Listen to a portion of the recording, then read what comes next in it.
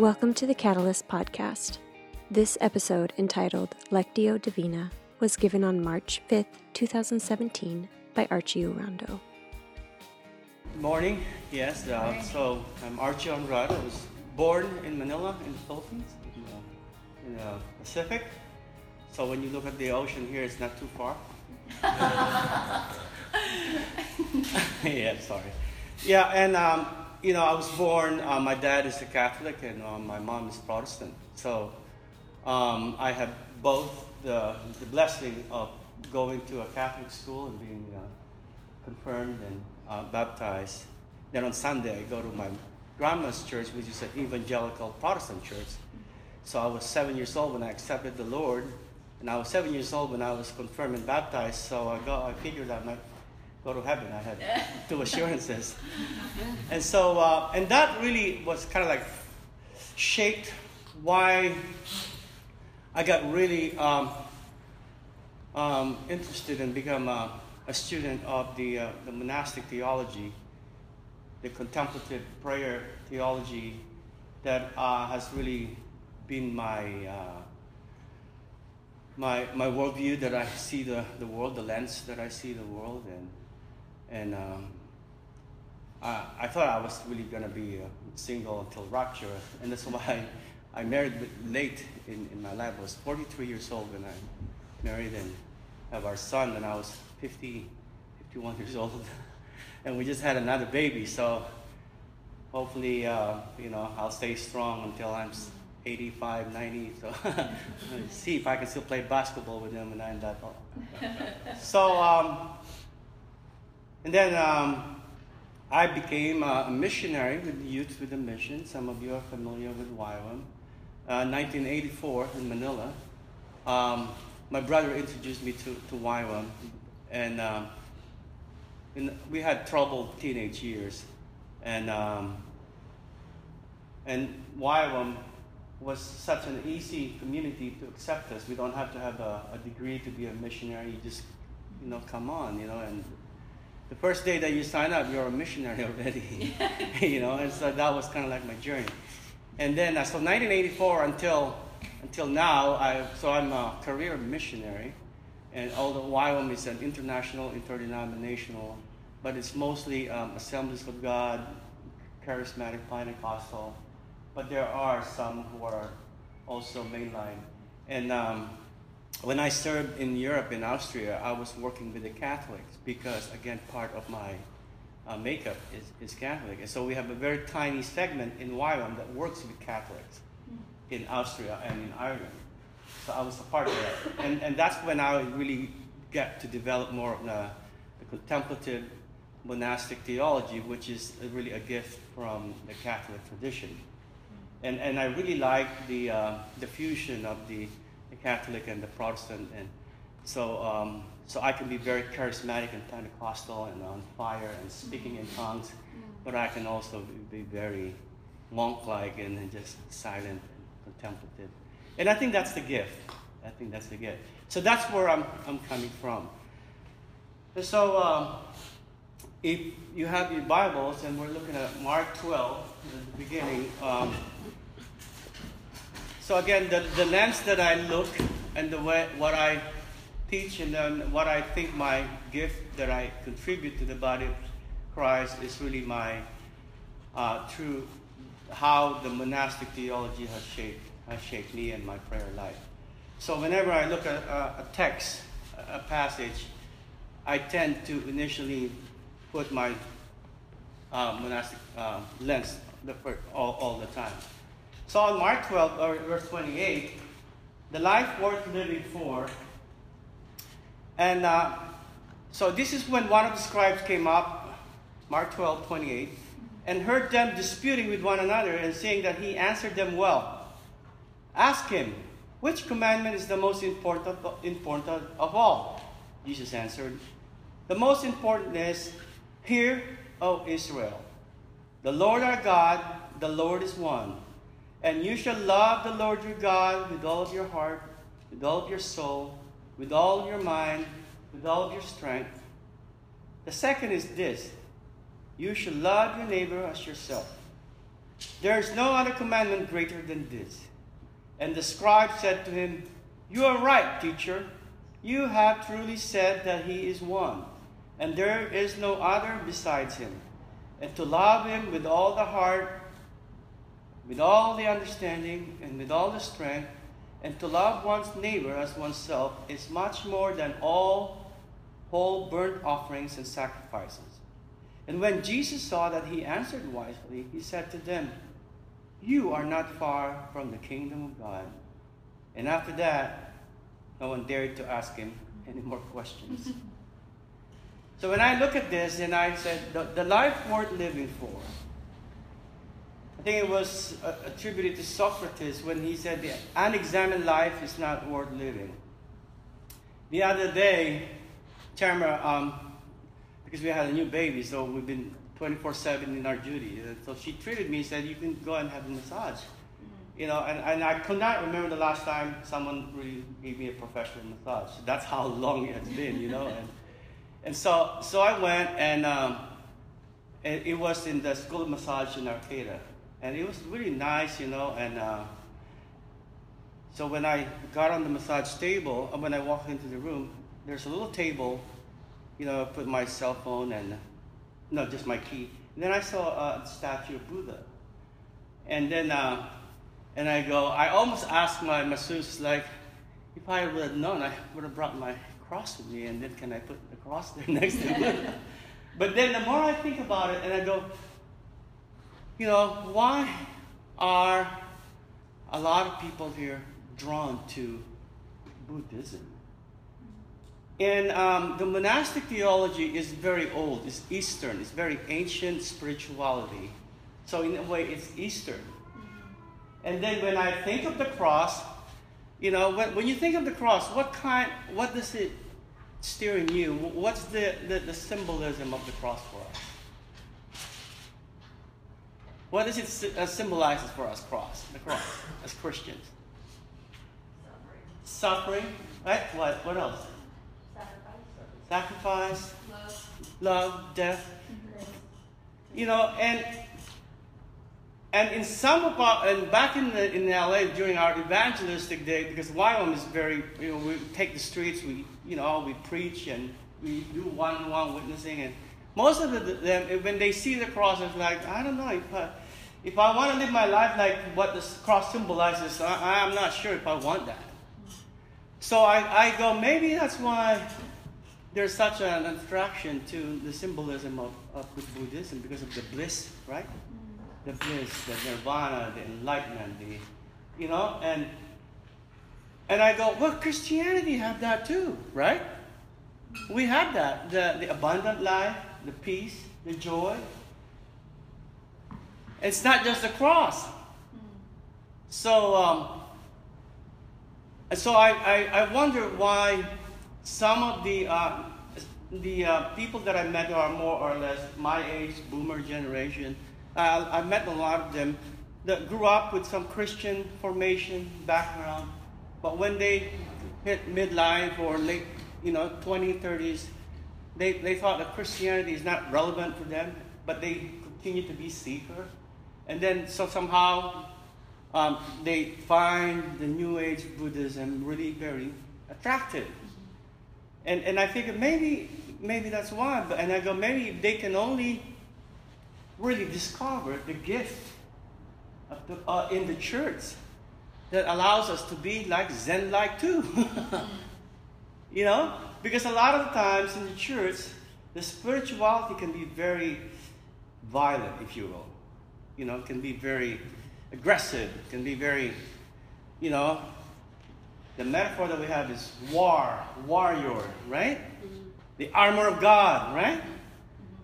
Wage war, and always, and even the male-dominated, you know what I mean? The crusades, the cross became the sword. It's even, And so, but what about the other, gift to us in terms of spirituality that is really just intimacy and love, and just, it's in the Bible, right? It starts in the garden, we got kicked out, and then at the end, it's a wedding, right, in the city. And so I think that's one thing that if we can offer that more and more, I think more of the older or younger ones would stay in the church and say, I think it was T.S. Eliot says, Christianity is great, but some people find it still wanting and it's somehow not relevant to them. So with this commandment, it seems to me that the way of living today follows the philosophy of the art of living, loving and living, and they continue to seek the path, but seem to be to left Christian spirituality, like I mentioned earlier. And so I wonder, loving the Lord your God with all of your heart, your mind, your soul, your being.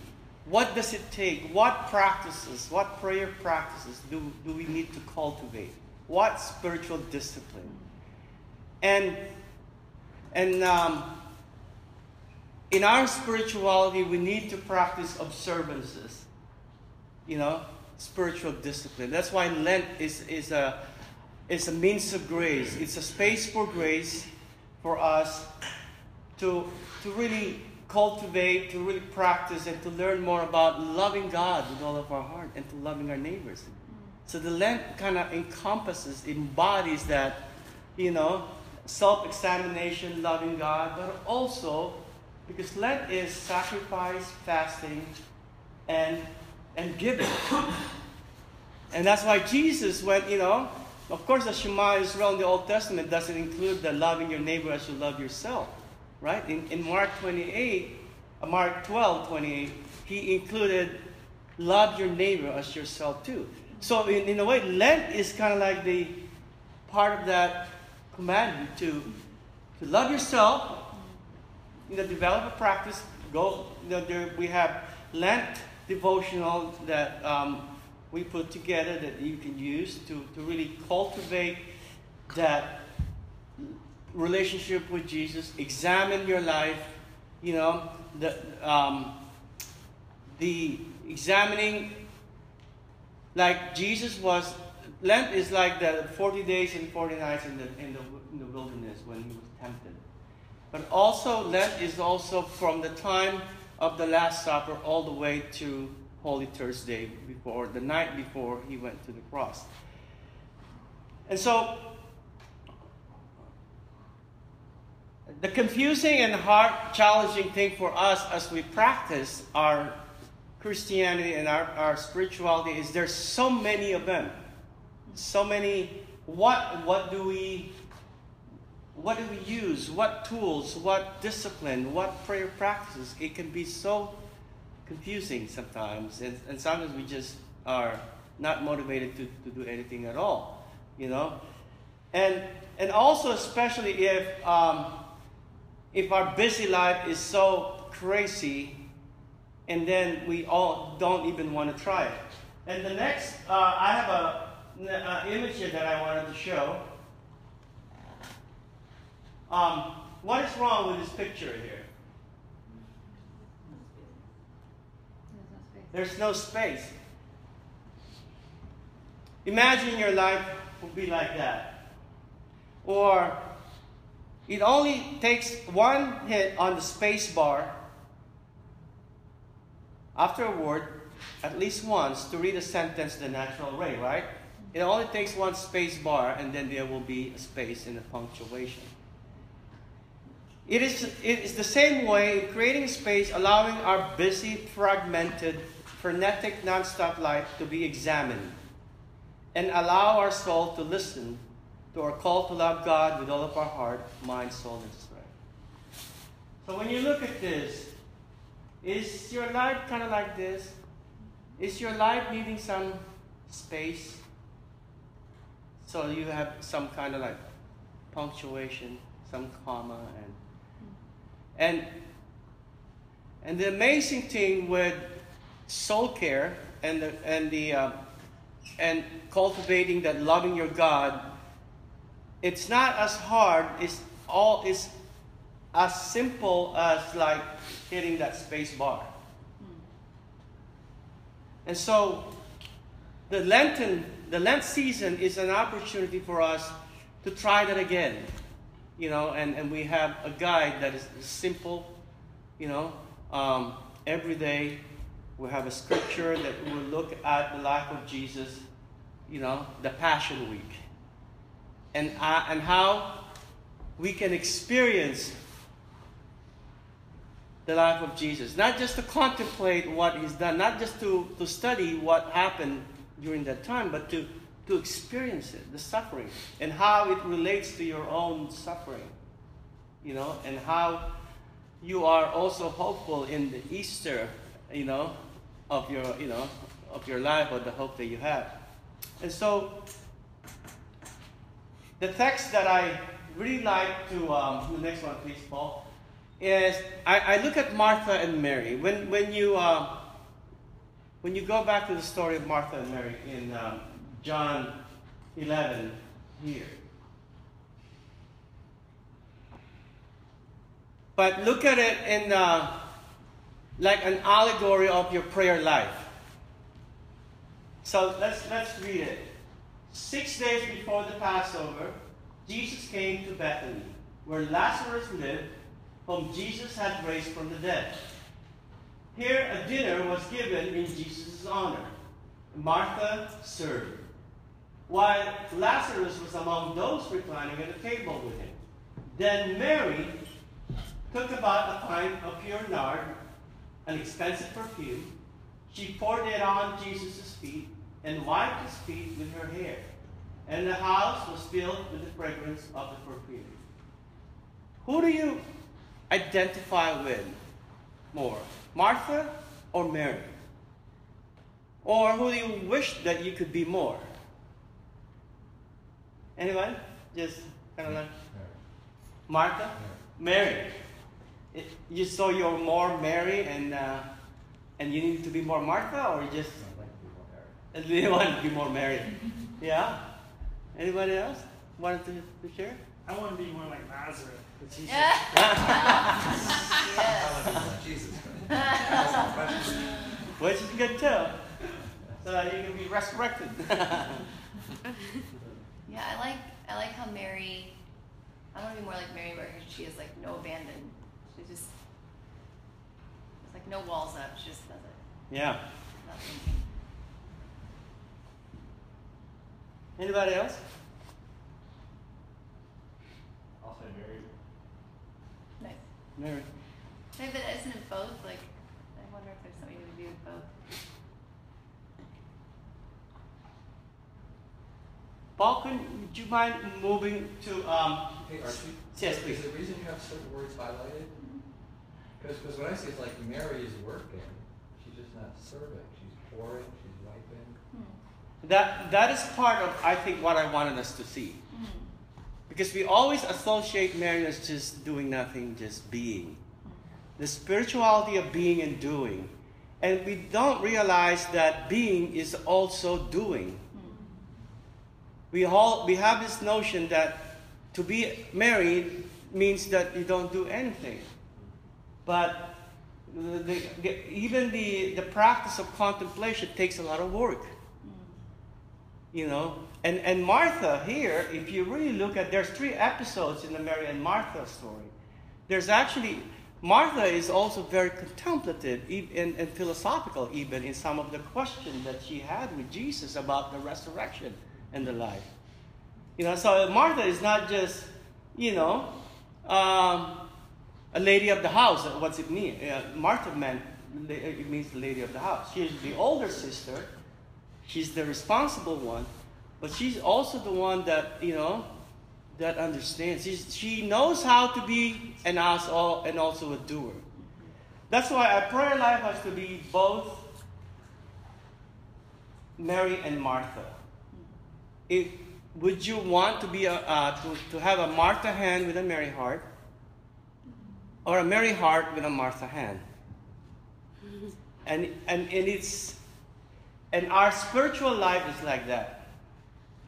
The dynamic of being and doing, Mary and Martha, is happening all the time.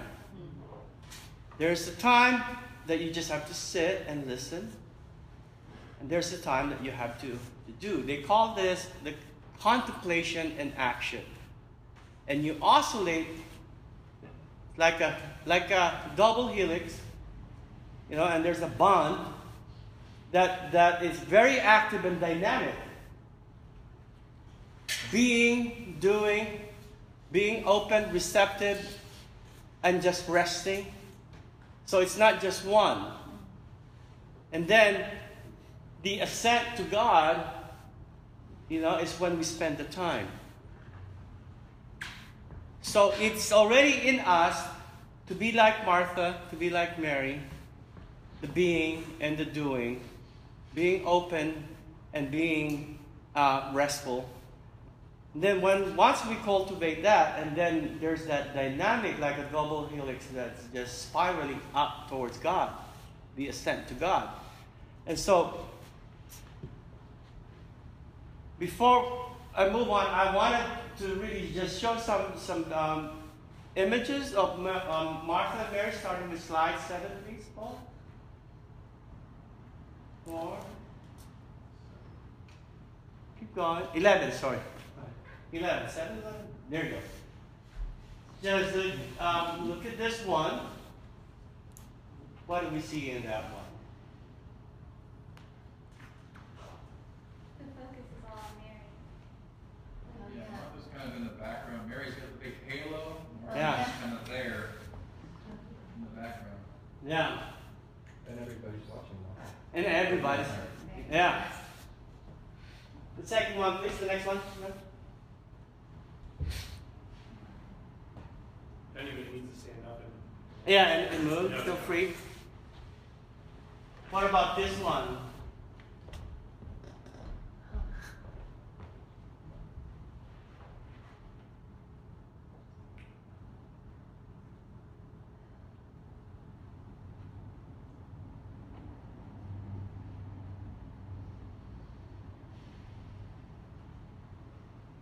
Next one, please.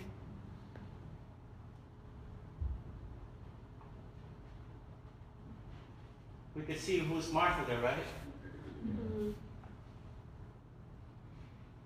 In that one, they're both kind of focused on Jesus. Yeah. The other one's going to be focused on Mary. And that's what I like about this. Martha is working, but her eyes is still looking at Jesus. And Jesus is also, look at, leaning towards Martha too. This one's more Mary. It's not just focused on Mary. Oh, yeah.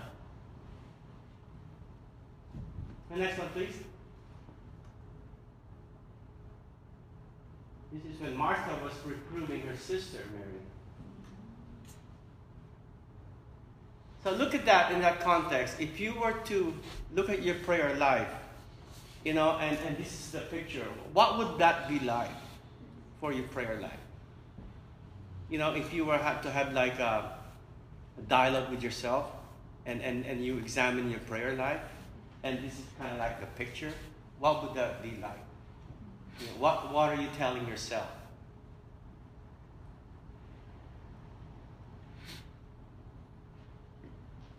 Seems like they're both judging each other. Yeah.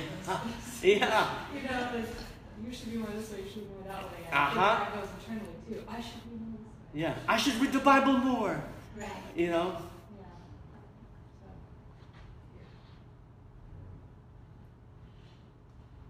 The next one, please.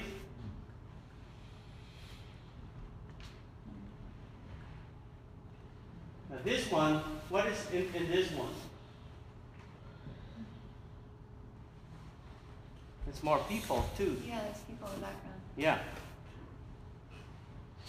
So in this context, it could be in the context of us being with the church, with with fellowship, with others. Too.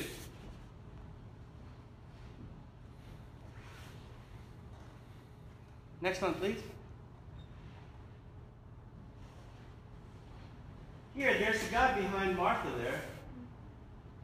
It's not really in the Bible, but the artist is suggesting something there. Yeah. Is that a self-portrait of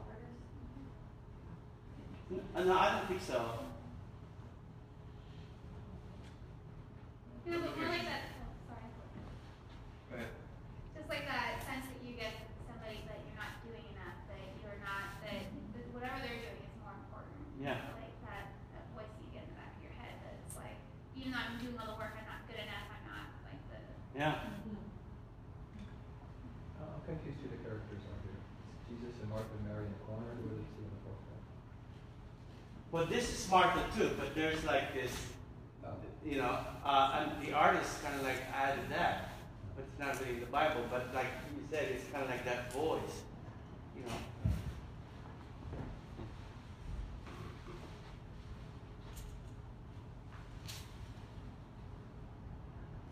And then the last image, and that's when Lazarus was Oh yeah. came back to life. So just take a moment just to, how's your prayer life?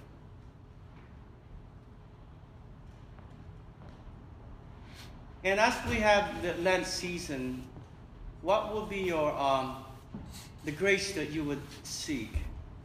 What is it that you want to cultivate more in your prayer life?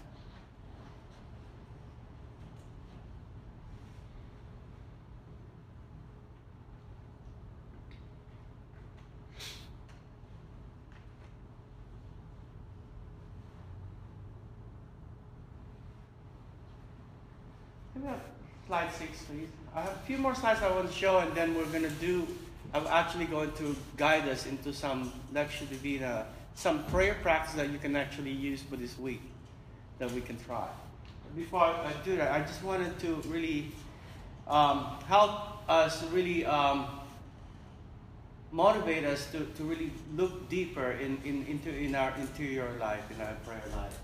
I like this quote from one of my favorite sisters that wrote this book, The Song of the Seed. She said, "Sometimes all that we yearn for, beauty, courage, love, hope, faith, lies hidden. God seems to be absent from our lives. We are unable to truly see the people with whom we live. The goodness and worth of our own lives elude us. At times like this, we might feel called to take a step back and look at the mystery of life anew. That's the word retreat means, to go back. So one of our hope is that when we, this week, when you use the simple Lent prayer guide, that you can step back, you know, and see what is hidden. What is it that God's voice is trying to tell you, but you just haven't had time. You're like that paragraph with no space. And then if you can just hit that space bar once and just sit down and just listen. Next slide, please. Oh. Here's a quote from a Jewish mystic. "He who has realized that sun and stars and souls do not ramble in a vacuum will keep his heart in readiness for the hour when the world is in trance. For things are not mute. The stillness is full of demands." The Mary and the Martha, right? The Mary, but it's full of demands. It is a lot of work even though you're a Mary. It's full of demands. Awaiting a soul to breathe in the mystery that all things exhale in their craving for communion. Out of the world comes the behest to instill into the air a rapturous song for God. I underline the readiness for the hour here. Because God is, the indwelling Christ is already in us, right? God had already initiated the love to us. But it's us who's just have to consent to that love and has to open our hearts to that love. Has to be ready for that. So how do we open? Are we aware? How do we consent to that? Prayer practice, the contemplation, taking time. Those are the means of grace that you open your heart to God.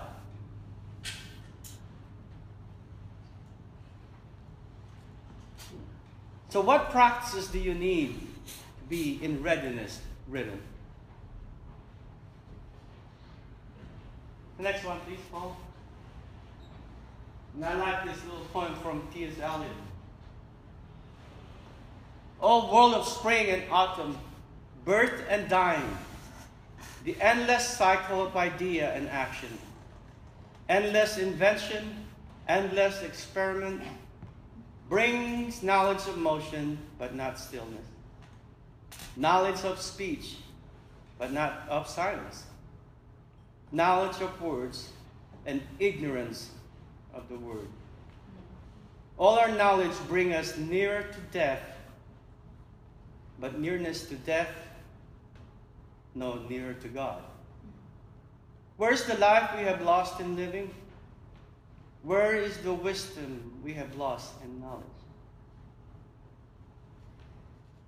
Simple prayer practices, regular, really is opening and consenting to the wooing of God so that we can be the beloved that we are. So that we can hear the voice of Jesus saying, you're not just my servant, you're my friend.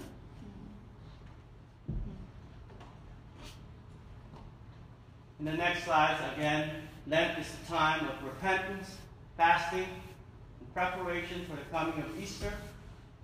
It's a time of self-examination and reflection. In the early church, Lent was a time to prepare new converts for baptism. Today, Christians focus on their relationship with God, often choosing to give up something or to volunteer and give up themselves to others. This is a quote from a friend of mine that discipled me and trained me to be a spiritual director, Larry Warner. He said, Lent is a time to walk with Jesus to the cross, being with Jesus at the cross, or even on the cross. So, the prayer guide that we have scriptures, and then the prayer practice that you can use, it's either centering prayer or Lectio Divina. And we will finish our time by I'll guide you with some centering prayer time. So imagine we are on a retreat up in a monastery. And so we're going to do centering prayer and Lectio Divina. And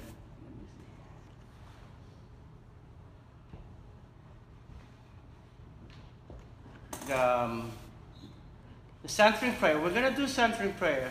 Paul, would you mind doing the next? There you go. Centering prayer. So we're going to practice this. Usually, centering prayer, you do it for 20 minutes. Ian and I, we do centering prayer at the Community Yoga Center at the Plaza. And initially, we said that there will be a fee, but Ian and I decided we're going to just have it on donation basis to motivate people to come to try it. But centering prayer, so Ian and I will just, the last 3 weeks, we're just the two of us, and, we have the whole studio to ourselves. Very nice and quiet, and centering prayer in the monastic theology is like the prayer of being. There are different kinds of prayers. We have the prayers that's more doing, the thanksgiving, the intercession, praying for healing, praying for our leaders, praying for provision. Those are doing prayers. And a lot of us are very proficient on that, right? We're good at those doing prayers. But a lot of us can really practice more the being prayers. And centering prayer is the prayer of the heart. It's an ancient form of Christian prayer. So it's not new. It's just in modern. When they first learned it, it was called the prayer of the heart. And in the Vatican II, when Pope Paul VI was convened all the monks and the priests, they said we need to have renewal in a way of teaching the contemplation and prayer practices. And that's when they discovered this centering prayer. And it broke the whole Catholic confines, and the Protestants discovered it. Because it's a gift to the church. It's not just for the Catholics. Because this is the prayer that is just to be. You know, beyond words, beyond images, beyond feelings, beyond senses. It's just to be. It's to be with Jesus. You know. And so, we will try it for 5 minutes. And just choose one sacred or holy word. Whether it's Jesus or God the Father. You know. Or, you know, the Trinity. And the process of 5 minutes that we're going to be doing it, stay with that one word the whole time. And there will be thoughts that will come to you, but what you do is slowly go back to that word. Because all you want to do is just the embrace, the consent to God's love. Centering prayer is letting God love you. That is all.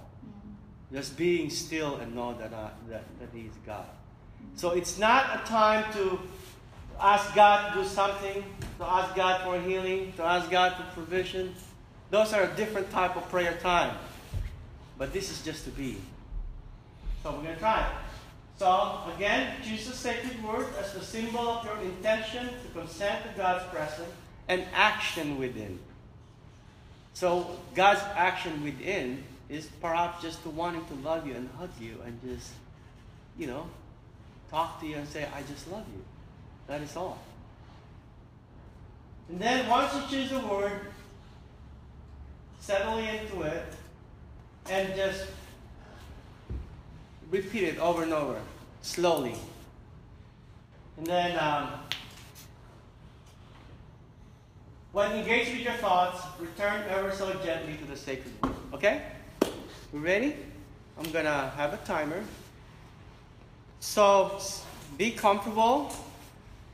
And Lord, just lead us in this time. We just want to be with you. That is all.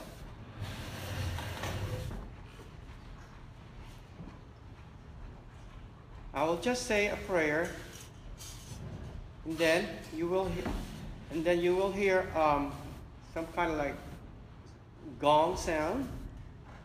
And then when our 5 minutes is up, you'll hear it again.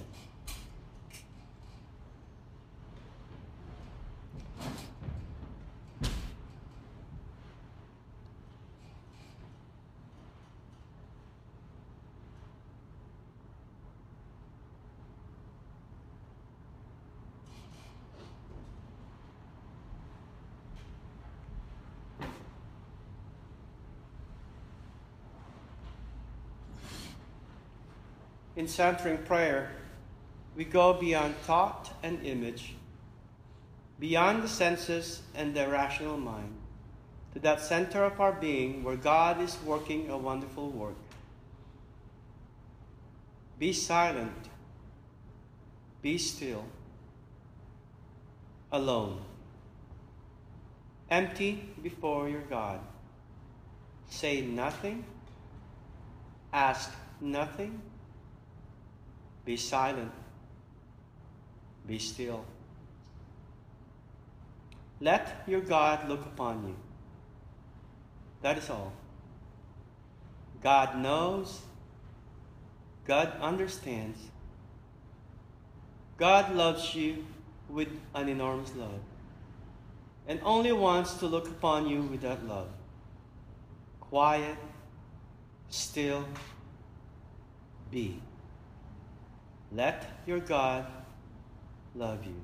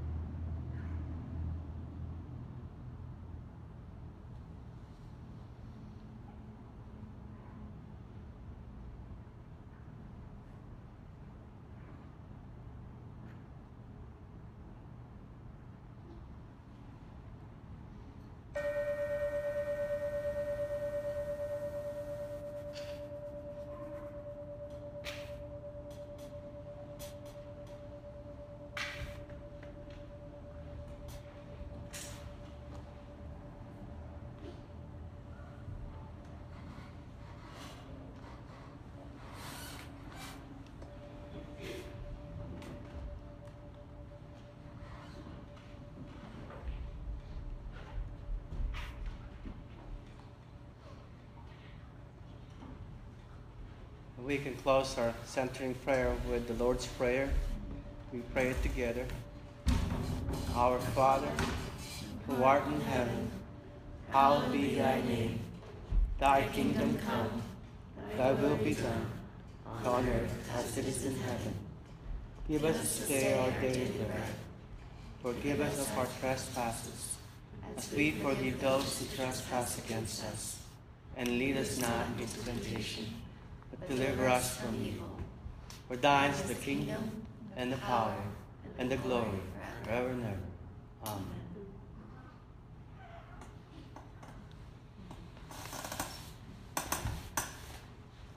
How was that for you? Found I kept having to say the word over and over and over again to stay focused. Yeah. Yeah. So we have handouts we're going to give later. So in the morning, you could do the centering prayer just like what we did. Start with 5 minutes, and if you want to keep it longer, you can do 10, and then 15, and then 20. You can join us on Thursday night. When we do it, it will be about 20 minutes up in the plaza. And the centering prayer is really a good way to really enter in and allowing our whole being to be ready just to be with Jesus. And then after the centering prayer, we do the Lectio Divina. And we're gonna finish our time with the Lectio Divina. And Paul, if we can just, we're gonna use Lectio Divina. It's a Latin word meaning sacred or divine reading. It is also a very ancient Christian practice by the church. One of the first early churches practiced this, and the monks have practiced this. And it is the order of the Benedictine monks that's been around for 1,500 years. They're one of the oldest monastic orders that's been around consistently. Has been through all kinds of things that happened those 1,500 years, and they've been around. And they have a presence here in California. And so this Lectio Divina, whenever you hear Lectio Divina, it was the Benedictine who really kind of like the guardian and who kept it alive all these centuries. And it's more of an art than a real studying, of inductive Bible study or Bible study. Because in Lectio Divina, you want to listen with the ear of your heart. You want God speaking to you like when God spoke to Elijah in that still small voice, just to be still. So in Lectio Divina, we read it very slowly, reverentially, and the goal is not to finish the reading, the passage or the chapter. The goal is to listen. So we're going to read it 3 times, and once we read it once, just listen. If there's any one word or sentence that is that's having more meaning to you, that is being highlighted to you, that you're being drawn to, that's coming alive to you. So we're going to read it 3 times, and the reading will be on slide number 4, please, on the Mary and Martha. So the process when we're going to read it first, slowly, and then at the end of the reading, we're going to have like a little time of silence. So we listen and see what word or phrase that we're being drawn to. And ignore the highlighted area there. Then after reading the second time, like what Bethany used to do with us in our Lectio Divina, it's basically the same. But after reading it once, we listen. And then the second time, we listen again. If it is the same word, and then we meditate on it. So reading is listening. Meditating is chewing on it, ruminating on it. What does it mean? Why are you being drawn to it? What does it mean to you now in your life? And then after meditating on it, the next process is oratio, or the prayer. You respond to what God's spoken to you. So if the Lord spoke to you about a word and then you meditated on it, the next process is to pray and respond. You say, God, I heard this. I see this in my life, and I thank you. And then the last process is just to rest in the Lord. So we're going to read it once, and then we have some silence. And then see what word you're being drawn to, and then read it again. And if it is the same word, meditate on it. And then the third time, meditate on it, and then respond to the Lord. And the kids can also listen to this reading too. As Jesus and his disciples were on their way, he came to a village where a woman named Martha opened her home to him. She had a sister called Mary, who sat at the Lord's feet listening to what he said. But Martha was distracted by all the preparation that had to be made.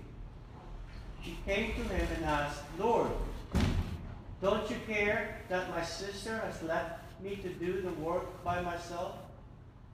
Tell her to help me.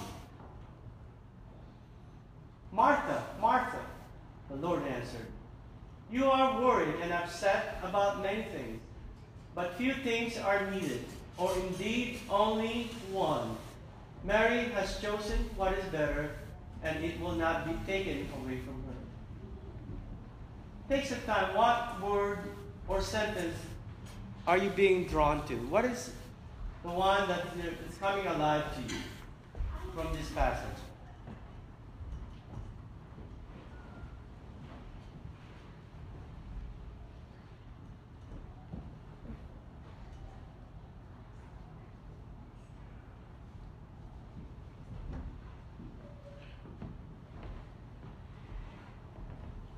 And then once you identify that word, just meditate on it. Why were you being drawn to it? What does it mean to you now? Not necessarily what the word means, but what does it mean to you?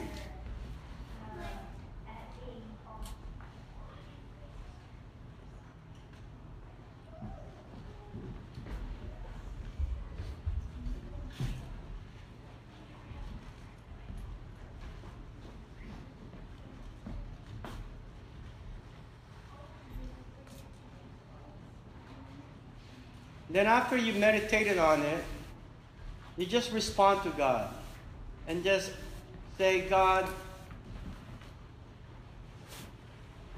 I am drawn to this because this is where I'm at now. And this is what I need. And this is what I ask of you, Lord. And this is what I need to do. Help me, Lord, with your grace. And then after you respond to God, all you can do is just to rest. Just leave it all to the Lord, and He'll take care of the rest.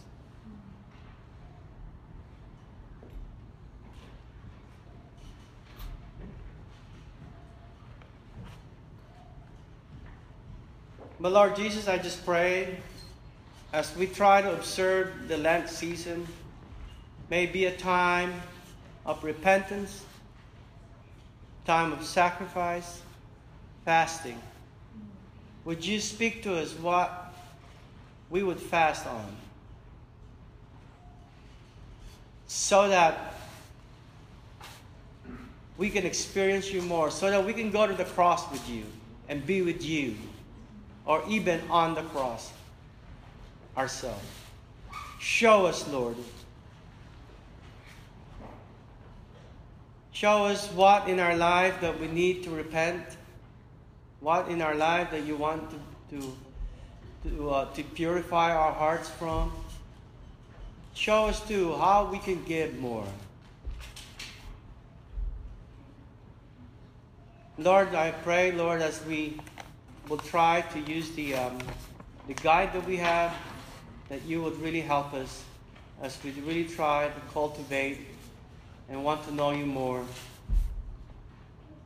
and to serve you more, to love you with all of our heart, all of our mind, with all of our soul, with all of our strength, and that we would also love our neighbor the same. We thank you. In Jesus' name, amen. Thanks for listening to this podcast. For more information about ways that you can be involved with Catalyst, please visit our website at provokechange.org. Until next time, journey together, live different, and provoke change.